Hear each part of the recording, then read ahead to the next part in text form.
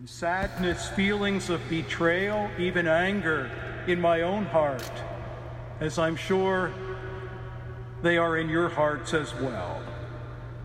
And we stand in solidarity and in prayerful support to all who are victims of sexual abuse everywhere in our world, but especially those who so bravely stood up and who were so egregiously harmed by the church.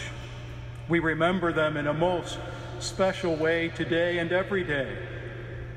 Remember them and their families in our prayers. But you know, we know that despite the sins of some of its members, the church is holy, infused with grace, the gift of the Holy Spirit. The church is the body of Christ, joined intimately and forever to its head, Jesus Christ. And the struggle we experience always points us to look more closely to the cross.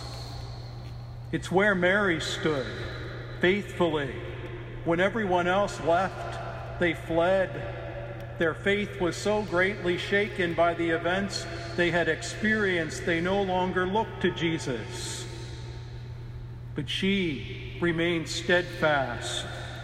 In her sadness, with her broken heart, with the sufferings upon her shoulders, she stood gazing at the face of Jesus. There was no other place to look. The face of her beloved Son. And we know as people of faith that the victory over that struggle has already been won for us through the death of Jesus on Calvary. And we know with absolute certainty that while that struggle goes on every day, evil and darkness that can be made visible as it has in these past few days will never carry the day. Sin and death have been defeated once and for all by the sacrifice of Jesus on the cross.